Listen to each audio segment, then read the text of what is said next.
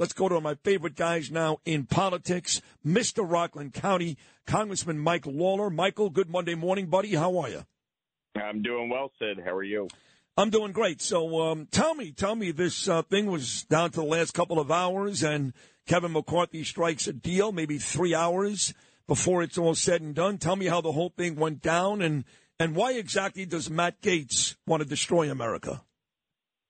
So there were about 6 of us that met with the speaker the night before on a Friday night with the express objective of getting a CR on the floor for a vote to try and prevent a shutdown. And, House Republicans had wanted to put forth a conservative CR that would have cut spending and enacted border security and negotiate with Chuck Schumer and Senate Democrats over that. Obviously, with the crisis in New York, Chuck Schumer would have had a choice: shut down the border or shut down the government.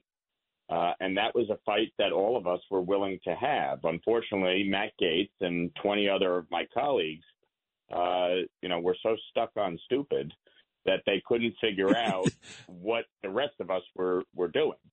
And they weakened the speaker's hand in terms of trying to negotiate for spending cuts and border security. And by voting down a conservative CR and delaying it for 2 weeks, we wanted to pass this 2 weeks ago so that there would be enough time to negotiate. They really left the conference with no option. And so, from my perspective, and I said from the very beginning, I would not support a shutdown. A shutdown is foolish. It does not give you an upper hand. It does not serve any purpose except, it hurts the American people. It hurts our already fragile economy. And so I said I would do everything I could to avoid one, and that's exactly what we did. And now people like Matt Gaetz are seeking to move to vacate the chair. They want to remove Kevin McCarthy as speaker.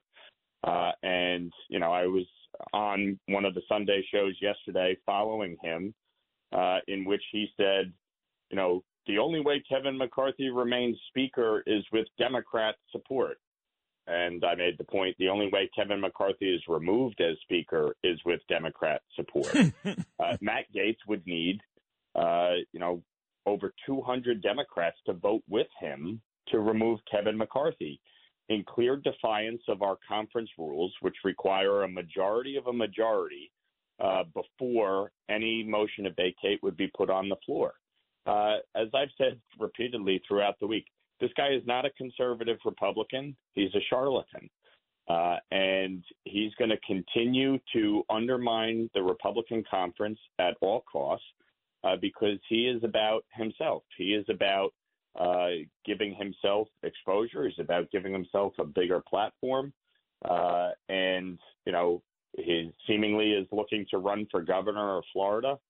But this is not somebody, frankly, who belongs in public office. He doesn't know how to work as a team. He doesn't know how to advance the ball forward in terms of what actually can become law versus just ranting and raving. And it's really unfortunate because when we have been unified this year as a conference, we have won and we have been able to advance the ball forward. When we haven't been, this is what happens. So this deal, which, again, it only lasts for 45 days through mid-November, hopefully by then you guys get a better deal. But I know the aid to Ukraine is not in this deal, but it doesn't matter because even though I think it's ridiculous, there is bipartisan support for that. So there'll be another bill, I guess, to continue that nonsense. But the border stuff, that's what really bothers me. I mean, thank God there's no government shutdown because folks don't realize you don't pay those Border Patrol guys. They may not come to work. That was, for me, one of the biggest issues of a government shutdown potential was keeping the border guys at work. But there is nothing in here about securing the borders. Is that right, Mike?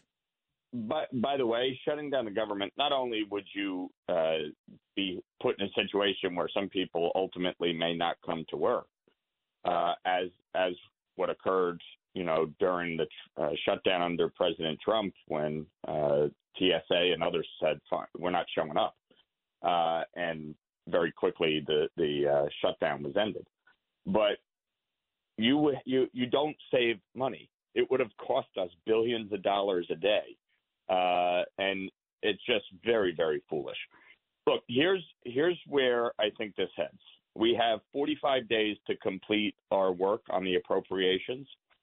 We have already passed through the House 4 of the 12 appropriations bills, single subject appropriations bills that Matt Gaetz keeps talking about. We're doing that, but it takes time. And the Senate, under Chuck Schumer, has passed exactly 0 single subject appropriations bills.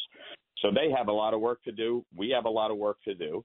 We have to pass those bills and then go to conference and negotiate between the House and the Senate and the White House and ultimately get appropriations bills signed into law.